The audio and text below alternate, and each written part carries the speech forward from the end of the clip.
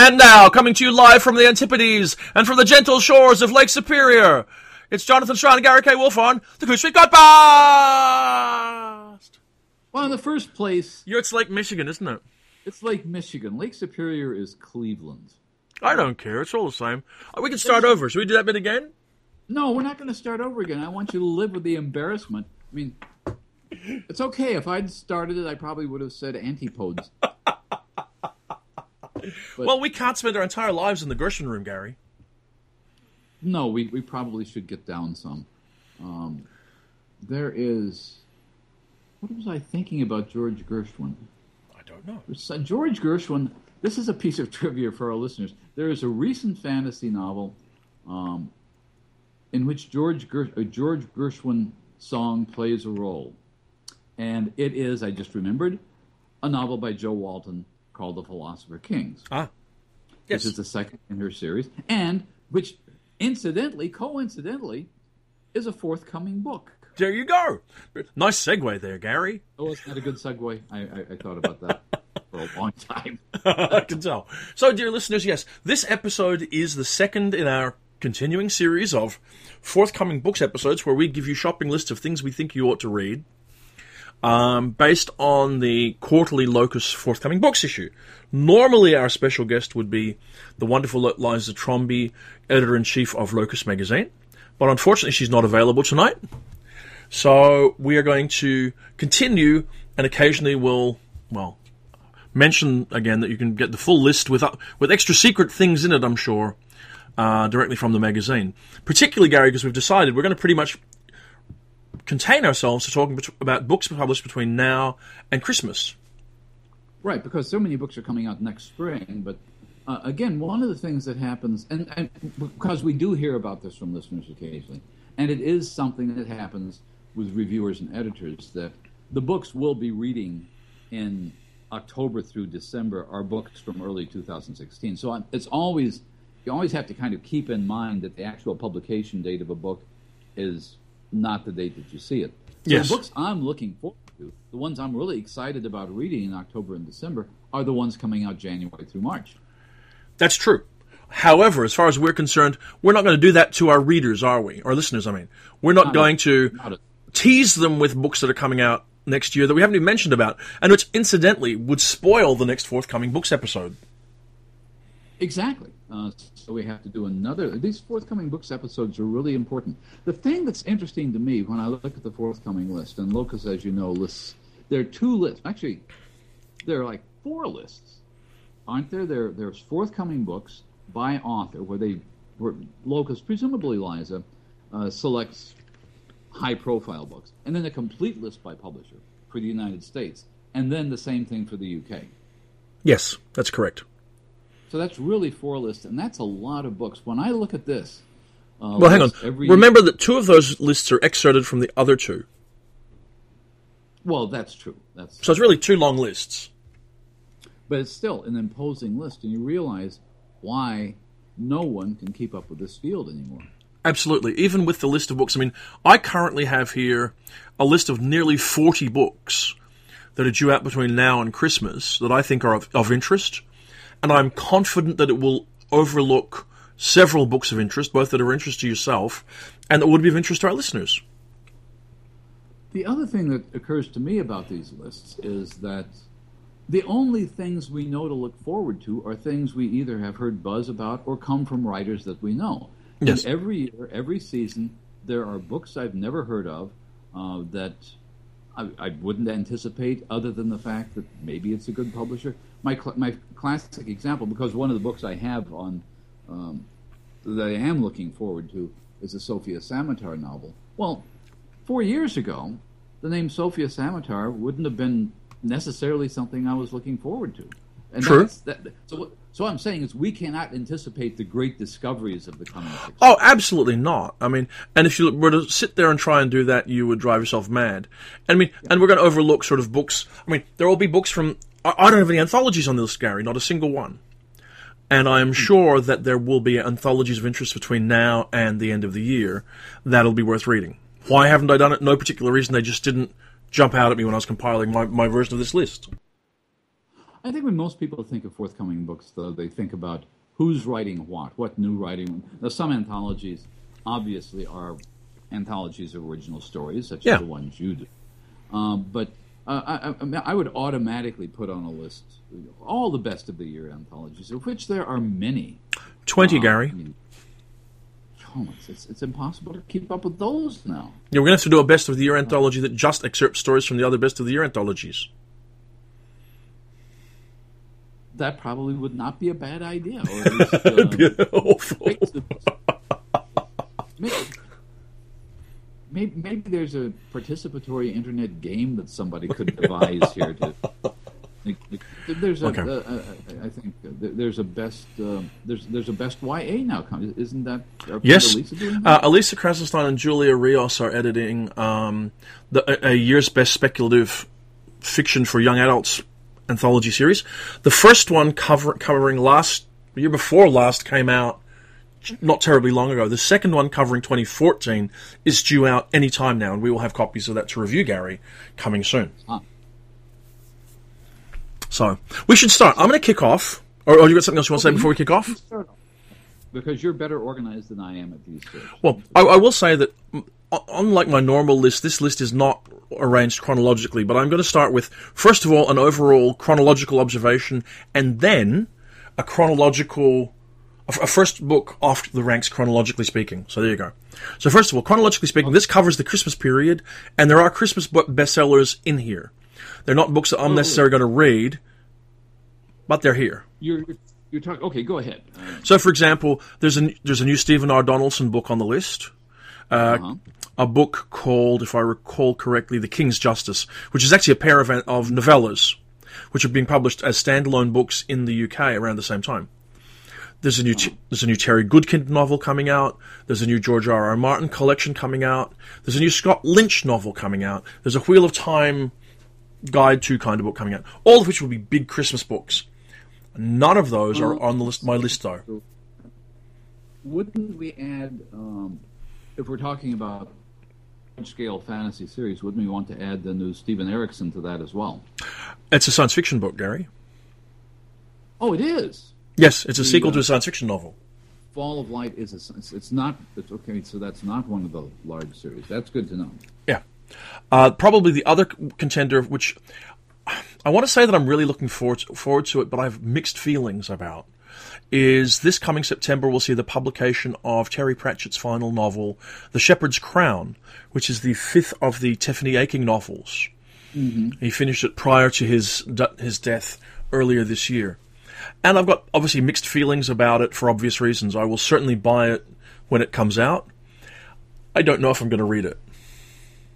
I think everybody who admires and loves Terry Pratchett will probably buy it, and I think everyone will have the same kind of hesitancy about it, possibly. I mean, it's similar to the. I think there's another Pratchett and Baxter novel coming out this fall as well. Yes. Long Earth series.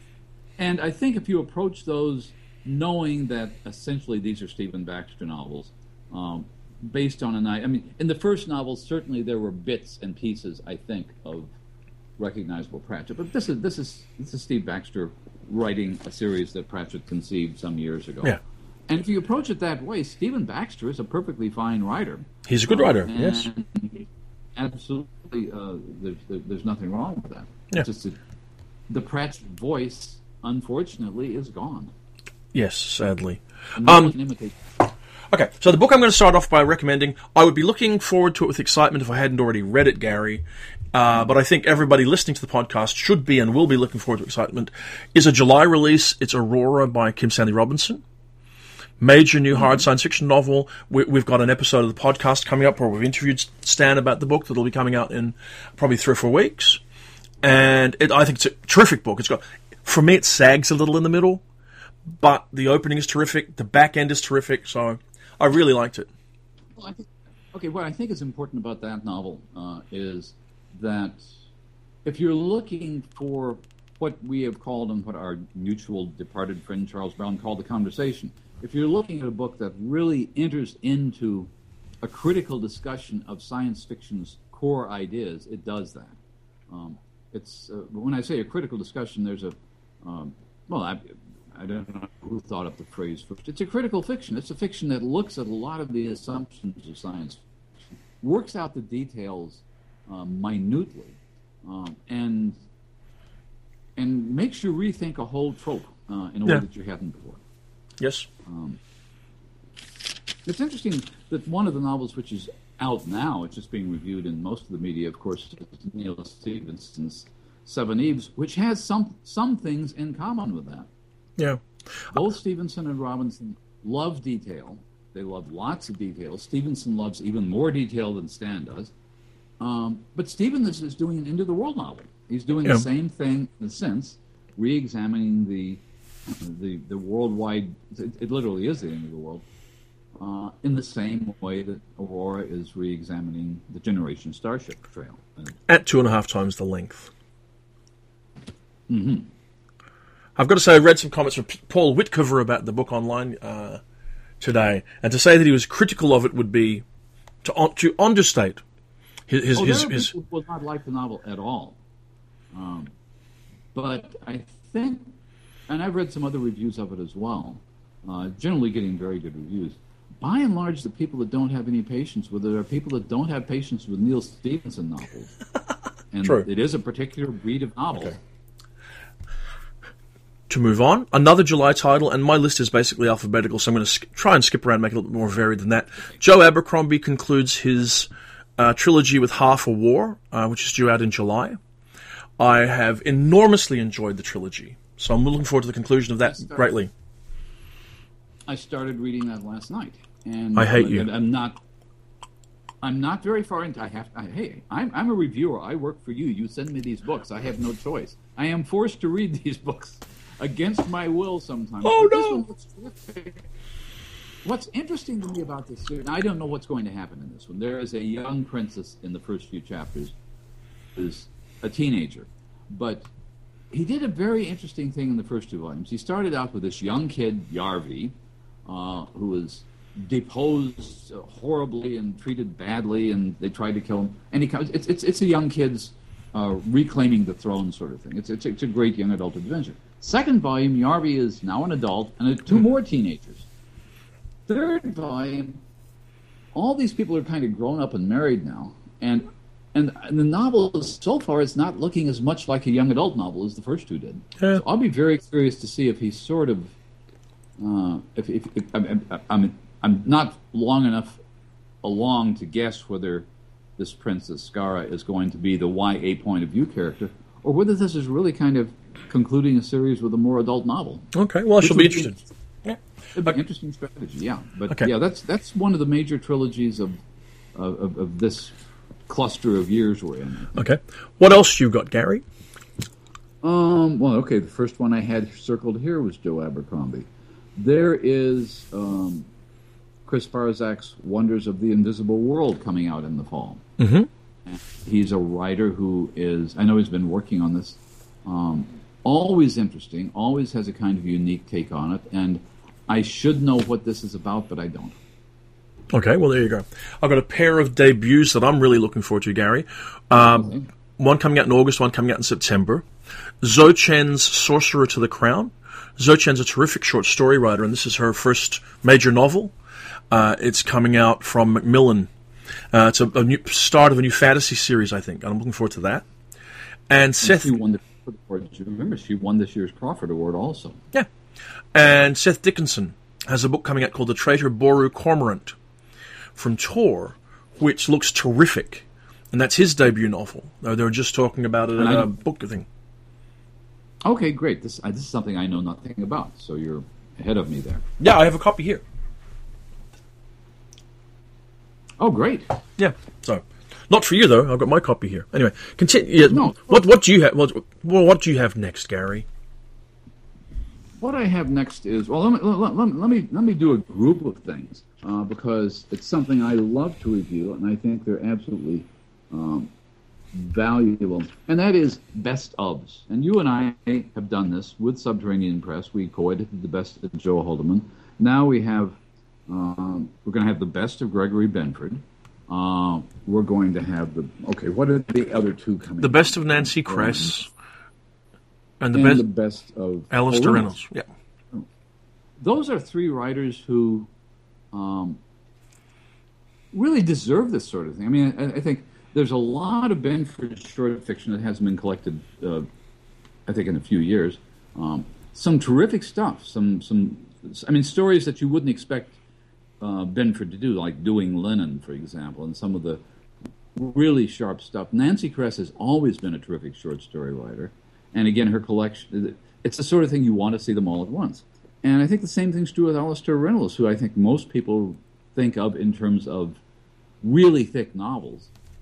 But as you know, as a year's best editor, there's some terrific short fiction there as well. I do. I mean, I agree with you about each of those books. In fact, there are actually 4 major best-ofs coming out from Subterranean. You've missed one, and I'll add it in a moment. But the Benford, I think, is a really interesting book. He's a very major hard science fiction writer and hasn't had the same profile in the last decade that he might have done.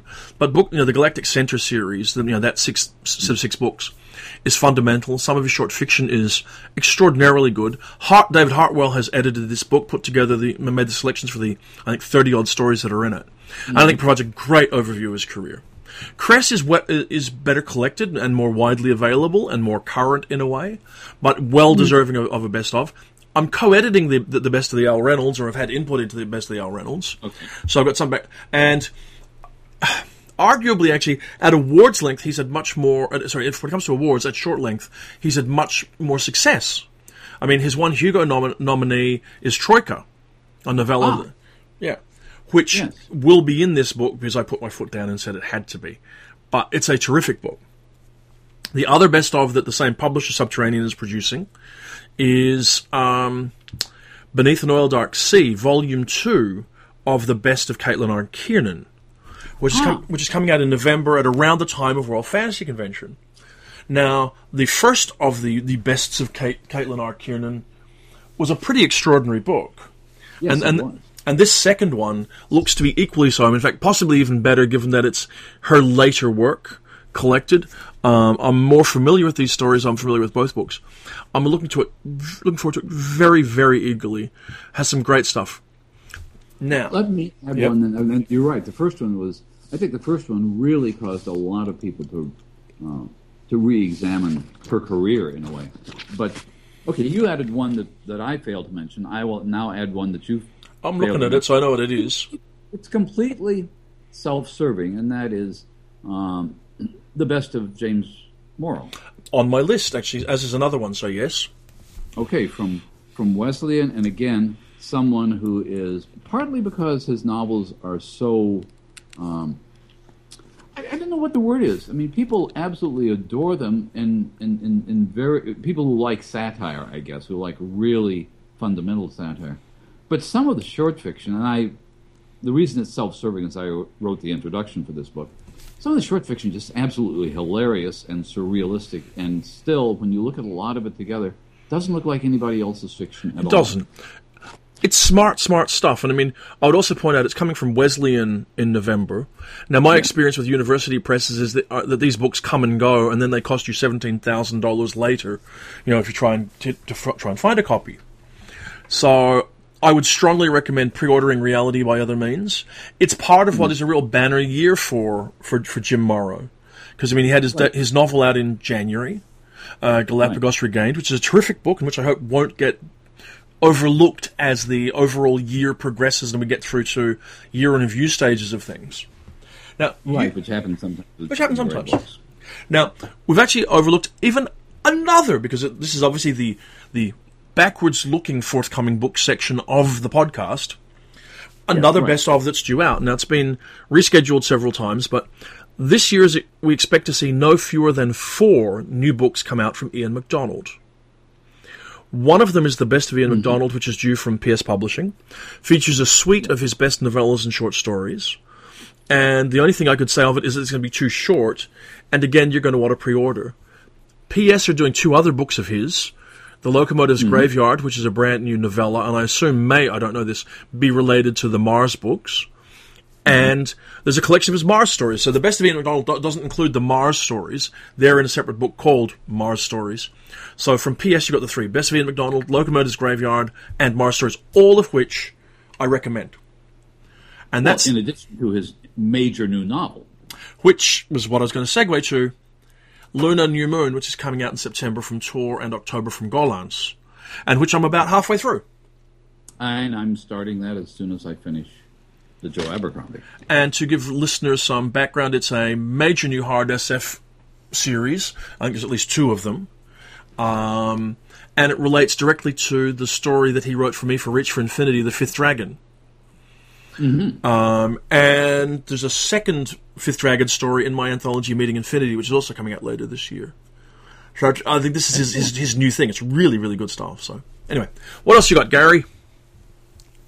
Well, since we're only, as we speak, about a week away from the Nebula Award ceremony, one of whose nominees will be in the States, maybe not for the first time, but certainly I'm looking forward to meeting Cixin Liu, whose second novel in English will appear, this is The Dark Forest, just about any time now, I guess, in about another month or so.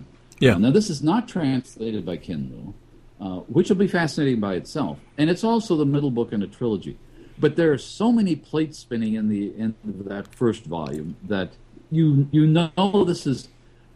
I don't always have this feeling reading a trilogy. And in fact, I normally don't like to read a trilogy. But when you have that many interesting ideas and unresolved hazards at the end of a first novel, I really came out of the three-body problem thinking, this is probably going to take 2 more volumes to get all this sorted out. Yeah.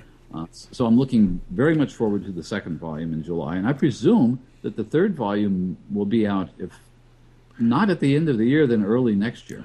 It's not on any of the lists through March at the moment, so I'd say March, April next year sort of thing would be my guess.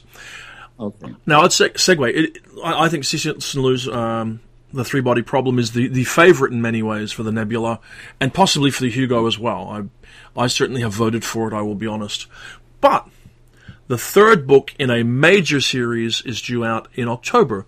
Anne Leckie's Ancillary Mercy, which will follow Ancillary Justice and Ancillary Sword, will come out with, frankly, an enormous amount of pressure on this book, I think, Gary. It's going to be of interest. I think everybody who's interested in science fiction will probably pick it up.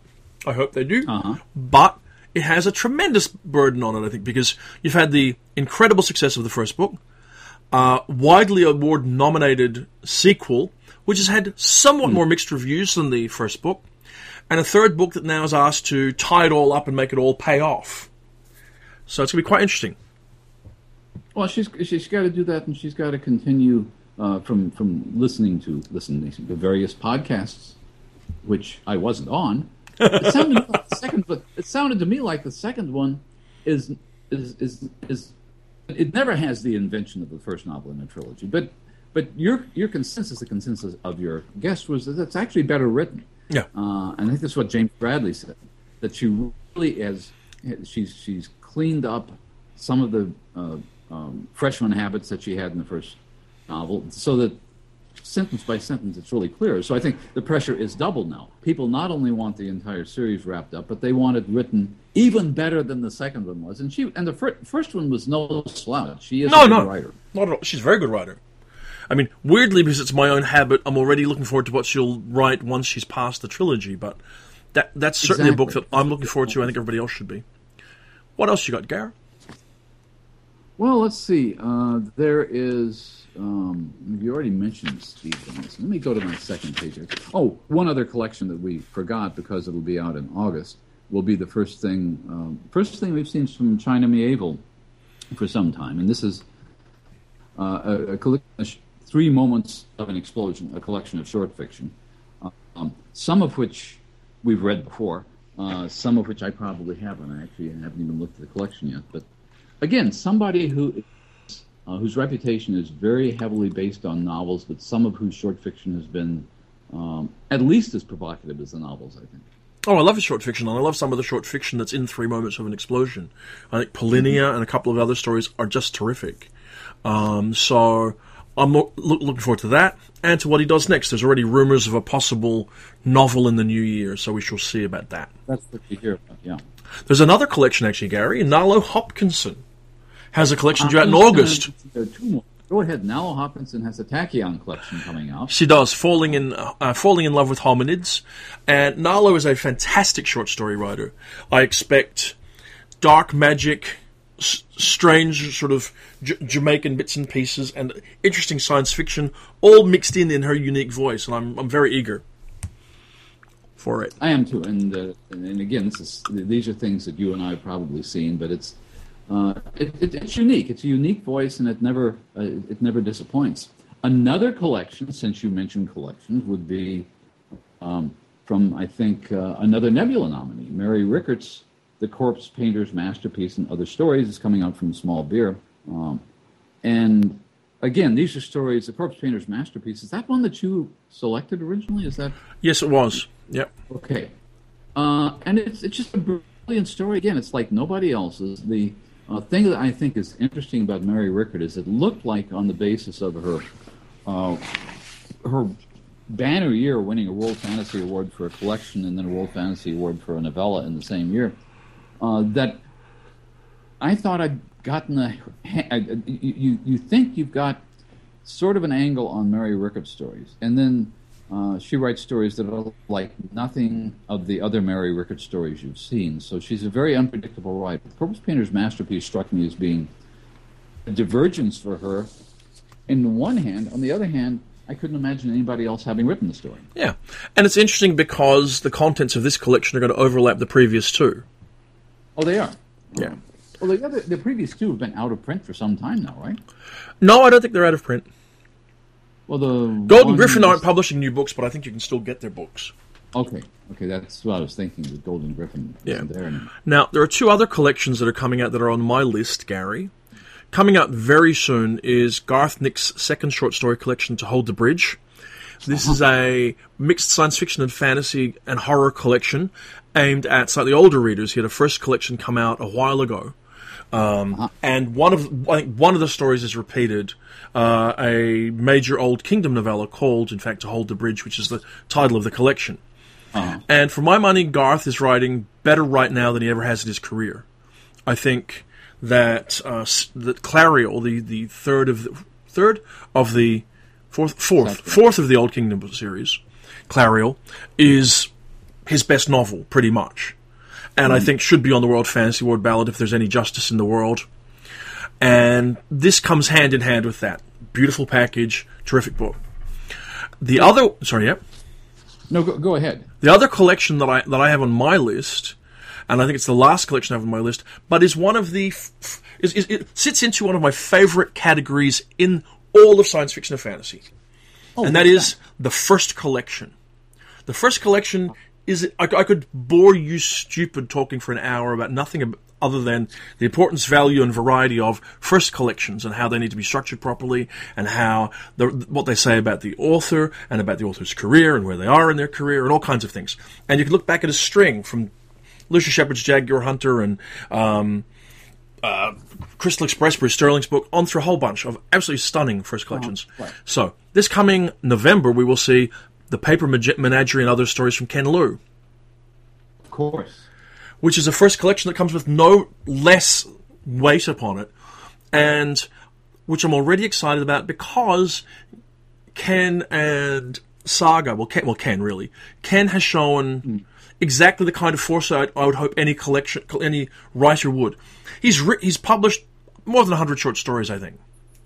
And he's winnowed them down to the 14 or 15 that are going to be in Paper Menagerie. Too often these days, because of the low barriers to publication, short story collections get rushed into print. And you get just everything that's come out. This is going to be the best of the best of the first period of Ken's career. That makes it interesting and major in and of itself, so I'm really excited for that one.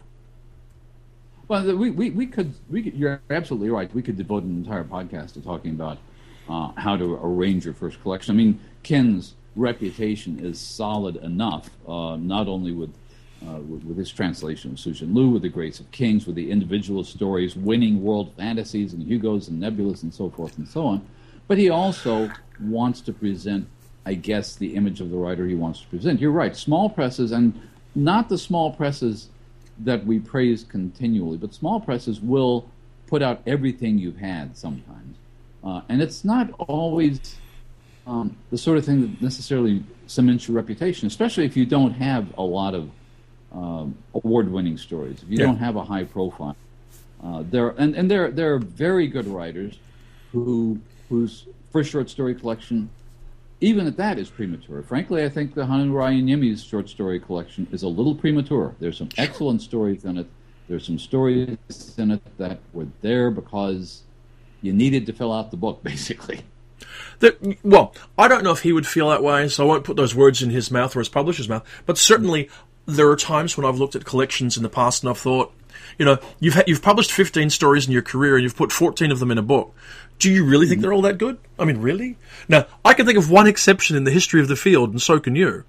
But he's really an exception. Two exceptions. Okay, my exception is Ted Chiang with the stories of my life. And my other exception is Eileen Gunn. Sure. Fair enough, yep. Had more stories than she put in her first... Well, she's had 2 collections now. But again, these are people who... The amount of effort they put into crafting a particular story... there are people who write... I mean, the short fiction of Tim Powers is still a slim volume, because he doesn't write very much. No. When he does write, it's something which has very much the flavor of his novels. Yes, and it's true that even then, only half of it's remarkable. Well, yeah, it's true. Which is true of anybody. I'm not putting Tim down at all. So, okay, do you want to go next? What do you have next, Gary? Okay, well, one that's coming up fairly soon, to get back to novels for a minute, because it's just somebody... And actually, you reminded me of this when you were talking about Garth Nix, and I will leave you to figure out why you're mentioning Garth Nix. Made me mention that I'm looking forward to Michael Swanwick's Darger and Surplus novel, Chasing the Phoenix. I already know, Gary. Would it be because both Garth and Michael Swanwick have written series of short stories that are inspired by Fritz Leiber's Fafhrd the Grey Mouser stories? Garth with his Surplus and Mr. Fitz stories, and no, Surplus is... I'm getting them mixed up now. Surplus is Michael Swanwick. But Mr. Yeah. But they've got their series of Rogues and Vagabond series, of which your book is a second novel in that world, right? It's a second novel, but it's the first one from Tor, which is interesting, as I recall. It's not was the first one Tor as well? No, you're right. I think the first one came out originally from our friends at Nightshade Books and might ultimately have been moved on somewhere else, I think.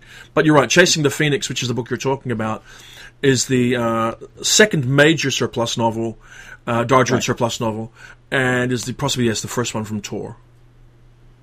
Right, that's what I'm thinking. And I just read the first chapter because I always read first chapters, and I can tell you that it begins with Surplus bringing Darger's corpse into a city. Fantastic. Well, I can tell you that, I'm a fan of the stories. I love the stories. I've enjoyed the first novel. I am very much looking forward to it. And I'm a stone-cold fan of his. I'm still a fan of...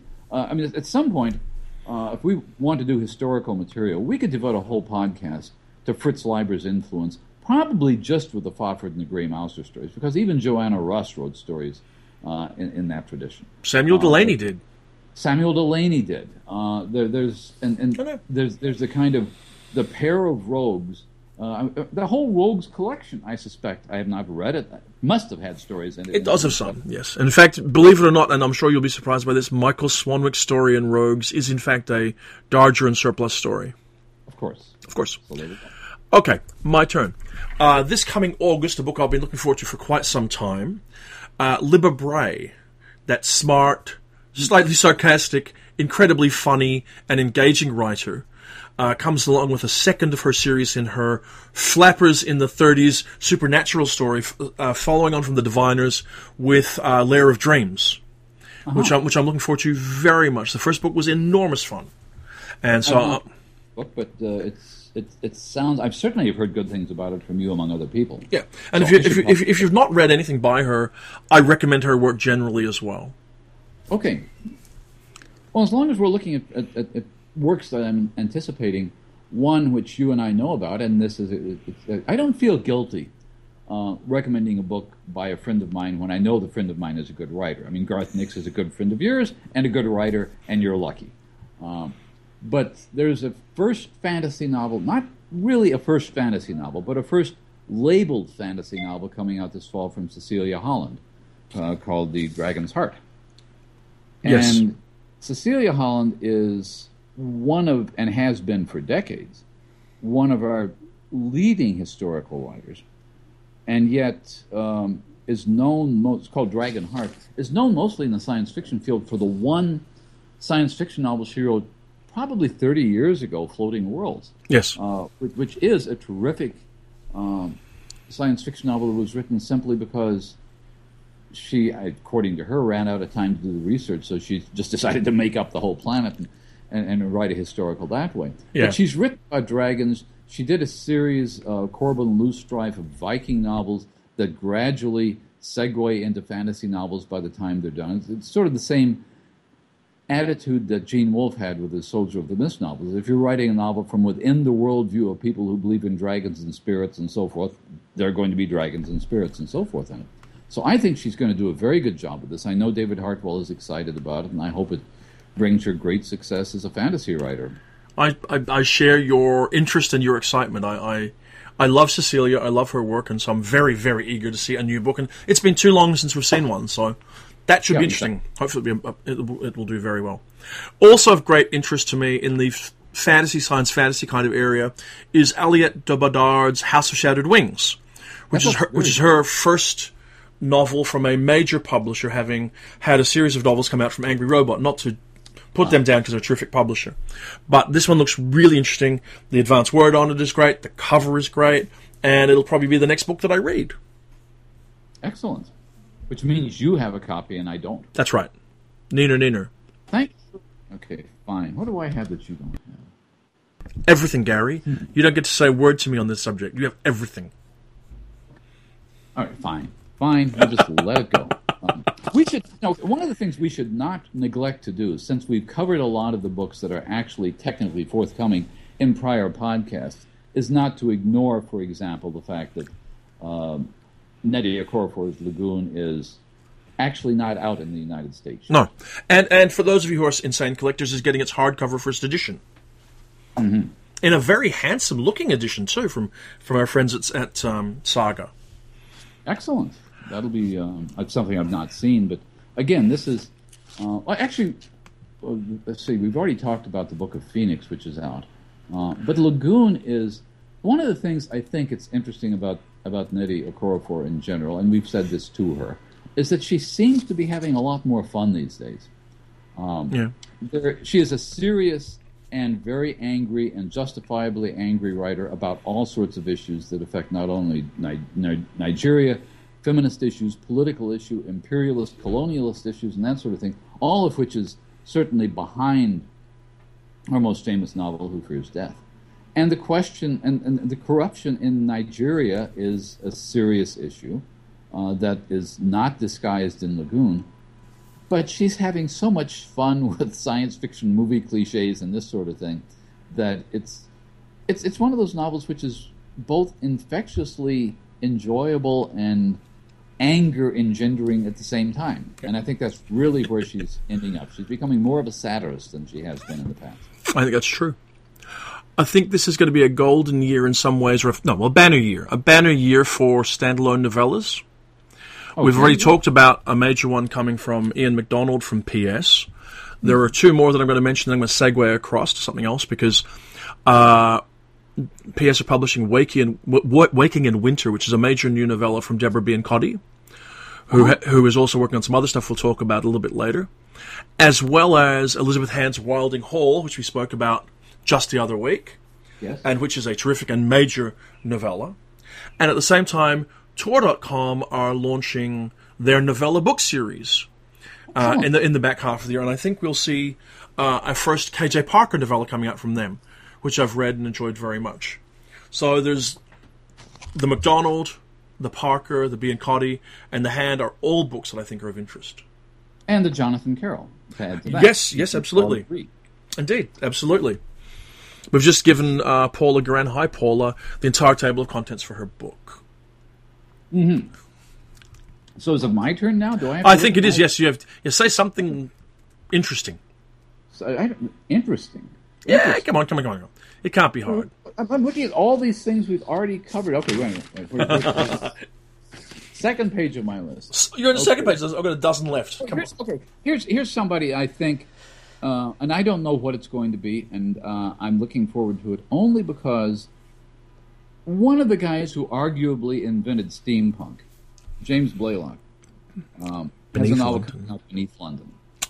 Now, I'm thinking about this because I'm just in the middle of sort of putting together notes for a lecture on steampunk.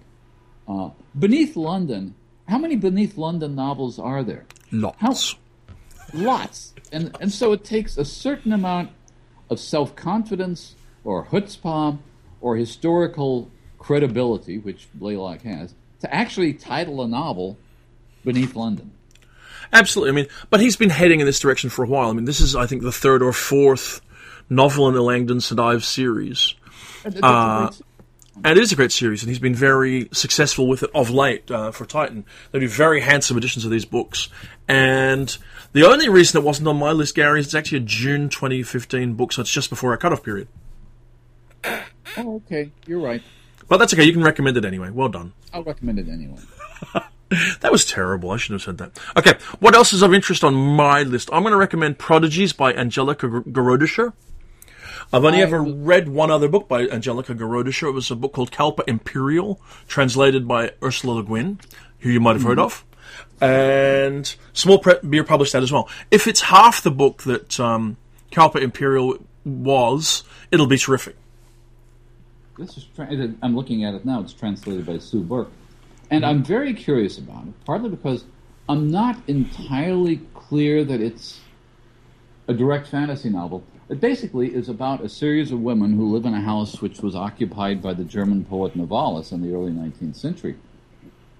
And I'm fascinated by that because Novalis, first of all, is a very mysterious and important figure, a figure who I personally believe is largely responsible for what became the modern fantasy genre. Mm-hmm. Novalis was very heavily read and very devoutly read by George MacDonald, who imitated Novalis in his novel Phantastes. George MacDonald, in turn, was read by C.S. Lewis and Tolkien.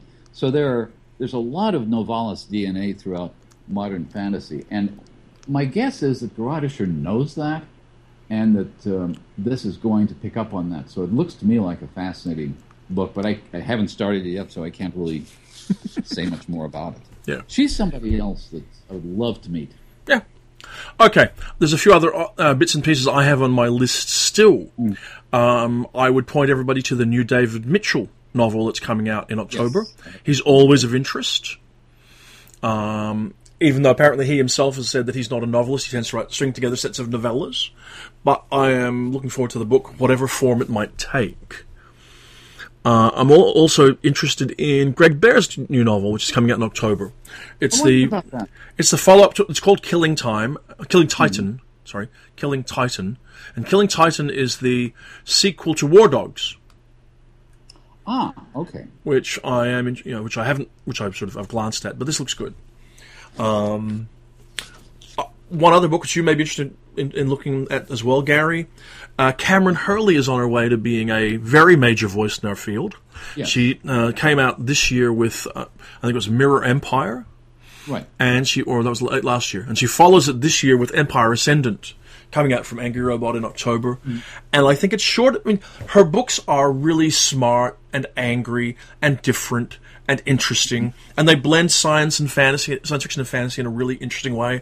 I don't really appreciate blending of genres for itself, but I think she tends to cherry pick the toolkit in a really interesting way. And if Empire Ascendant is as good as The Mirror Empire, it'll be a terrific book. I think you're right. There's one novel which I think anybody is going to have to put on the list, which I have listed here as an October novel. The new Gene Wolfe novel, A Borrowed Man. And again, and I've talked to David Hartwell, and this apparently is Well, every time I talk to David, he explains why this is the best novel of its type that Gene has written, and Gene has written so many different types that doesn't ever mean anything to me. So, so I gather this is a bit more science fictional than what we've seen recently. Yep. But apart from that, I don't know much about it. No, it's on my list as well. I know it's coming out in October. I expect to see mysterious tweets from Neil Gaiman about how much he loved it any time now, because that always happens. Okay. On my list as well, coming from my friends, so I have a conflict of interest, Gary, but a recommendation for a book from Solaris. In November, they will publish Europe at Midnight by Dave Hutchison, the follow-on from Europe in Autumn, which came out last year and ended up on awards ballots, whatever else, as one of the, sort of the darker, savvier, more cynical, near-future science fiction novels you could possibly hope to read. And I'm very eagerly looking forward to reading this.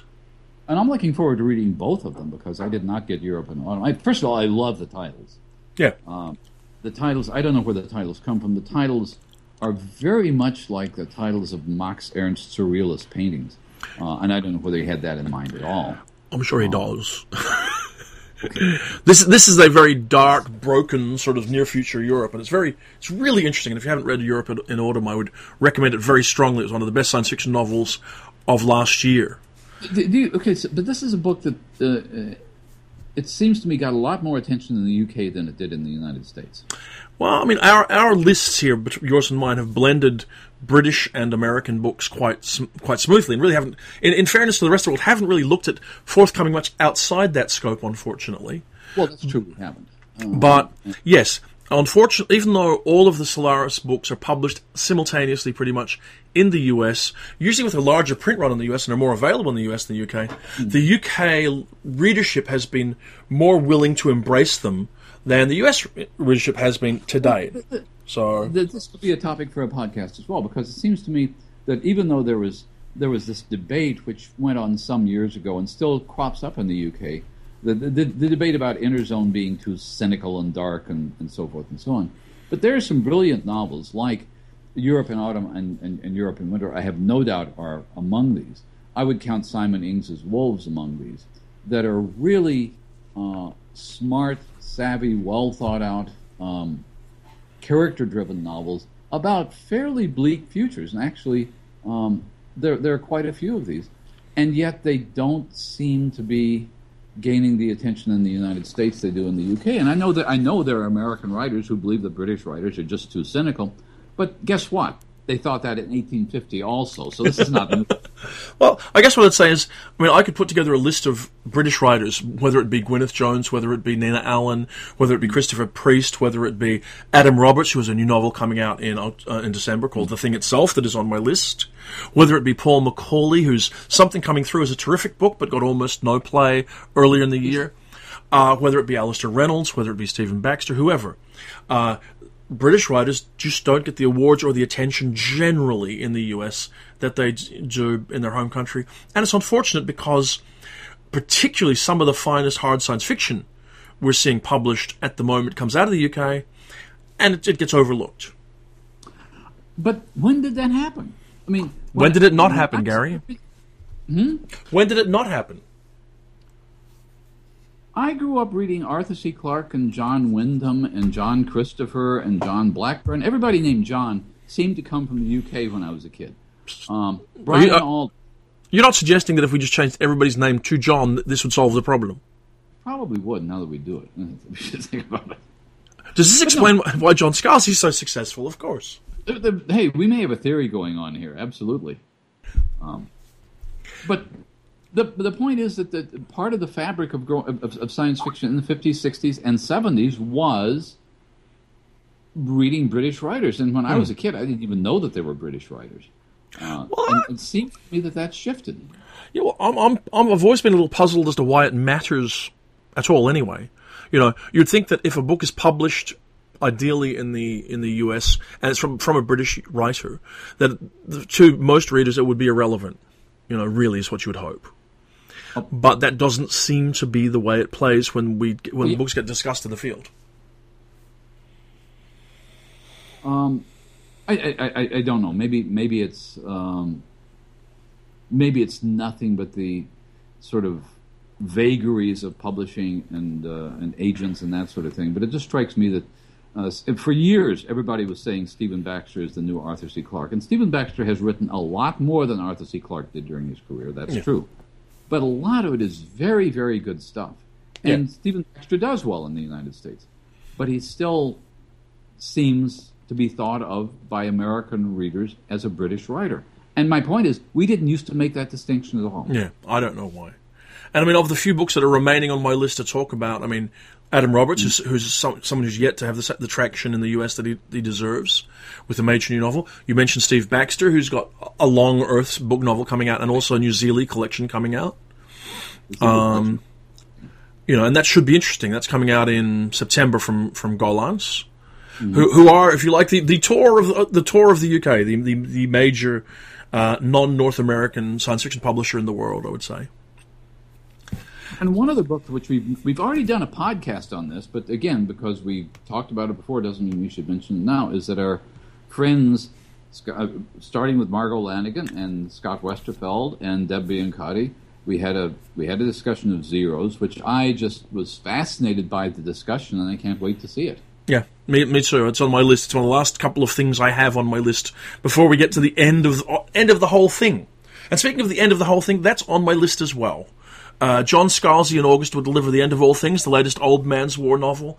And I have to admit, I have been pulled in from the first. The first time I picked up a copy of Old Man's War to read on a plane flying from Melbourne back to Perth, I've been sucked in and enjoyed them, and I expect to enjoy this one just as much. They're always a lot of fun and interesting. So I'm sure it will be. He's a very enjoyable writer. And that ends my list, Gary, even though I could have probably added more. I'll add one. Oh, wait, no, never mind. That's March 2016. That's it. See, I've got a dozen books or more from January through March. One of which is, as a hint, go back and read that Paul McCauley novel I mentioned if you haven't read it already. Something Coming Through, listeners. I recommend it strongly. Absolutely, it's an excellent novel, and it's kind of the first thing that Paul McCauley has done since he's been doing the Quiet War series, as we call it. It's very interesting.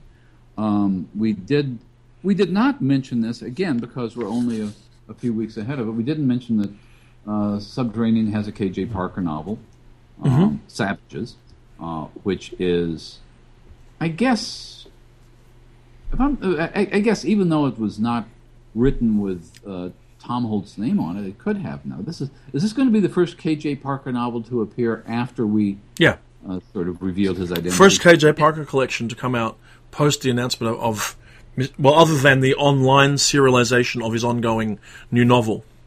Oh, here's one I want to ask you about, because I don't know the details about it. But again, it's Saga Press, and our friend Joe does good things. He's got the new Lyndon Nagata novel scheduled for November. That's not a new novel. It's not a new novel. That's The Red. If you recall, Lyndon Nagata started to write a trilogy as a self-published venture. And she wrote The Red, and then she wrote a second book, and then she ended up withdrawing them both and selling the whole trilogy to Saga. And so what was called The Red First Light, I think, has now been retitled and is coming out, and that's the first. And that should be really good, because amongst other things, I know Linda speaks very highly of the edit that was done on the book by Joe. So in many ways, she may well choose, I don't know, to view it as its first real appearance. But that book was up for the Nebula, if you recall. Yes, I know. First, if I'm not mistaken, the first self-published novel to be a Nebula nominee. Yes, indeed. And one of the, since you know more about this than I do, a writer who I've always admired and who's been terribly overlooked in the last several decades is Lisa Goldstein, who has Weighing Shadows. I don't know whether it's a collection or a novel, from Skyhorse Nightshade. I think that's a novel. I think yes, and it's continuing what I was beginning to look at and see. Well, there's a question that when I saw that came to my mind, and I wasn't going to raise it in the context of this conversation because it's not really a forthcoming books kind of a question. Yeah. But is Nightshade books being rehabilitated? There are two questions I have. There was one, and I can't remember what it was now. There was one book on the list that was, Jack Cady. Yeah, from Resurrection House. Resurrection House, which is another sort of piece of flotsam from the original Nightshade. Is that a good way to say it? Well, I don't think that's even really fair. I mean, it was it happened around the same time, so it gets sucked into. Because historically, listeners, if you don't recall, when Nightshade Books was in the process of being bought out, one of its principals went off and began to start another business with Mark Teppo. Now, the Nightshade principal was not stopped being involved, and Mark Teppo continued to set up his own standalone publishing business, Resurrection House, which is what that is. Yes. Right. Well, just by way of a footnote, Jack Cady is a terrific writer of strange short fiction. And the book is extraordinary. Northwestern's U.S. set stories. Yeah. The Night We Buried Road Dog is just an amazing story. And if you haven't read it, you should rush out and read it, preferably now.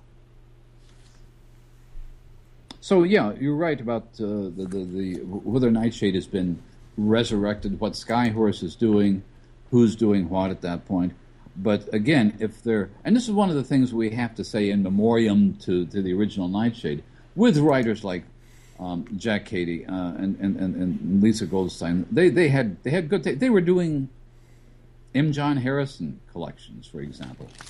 So I'm glad to see Lisa Goldstein in print under her own name again. I hope that I hope she's still working, and I wish the best for her, and I hope the book does well. Me too. Me too, indeed. And does that bring us to the end of this 6-month block of forthcoming? Well, people are going to sort of, they're going to write in and say, well, you've left off all sorts of things, as we have. I have no doubt about that. I went through, I'm going to blame Locust for it, I went through the selected books by author, which if you get Locust tomorrow will be the first chunk of what you see. But again, there are all kinds of books coming out that I did not even look at. There are books coming out by people I've never heard of. There are books that will be complete surprises to me. And to some extent, as much as I look forward to a new Gene Wolfe novel, you know a Gene Wolfe novel is going to be brilliant. It may not be brilliant in the way you expect it to be. And it's exciting to see, but you know what it's going to be. There's a novel out there by somebody I've never heard of that will come in the mail with nothing going for it, and it'll just blow me away. And when that happens, it's just a great feeling. Yeah, I agree. And certainly in amongst this group, I mean, today we've talked about fat fantasy novels, very smart hard SF novels, first collections, career retrospectives, probably everything except, in fact, even a little touch of horror, not much horror, but pretty much something for everyone. And so I really do, recommend it, sort of so hope that people look at it. I'll put the list that we've discussed, or most of the list we've discussed, up with the show notes when you send them to me, Gary. And we'll get the episode out to you. Do you like that? We'll get the episode out later today. All right. We will talk to you again on the Coode Street podcast soon.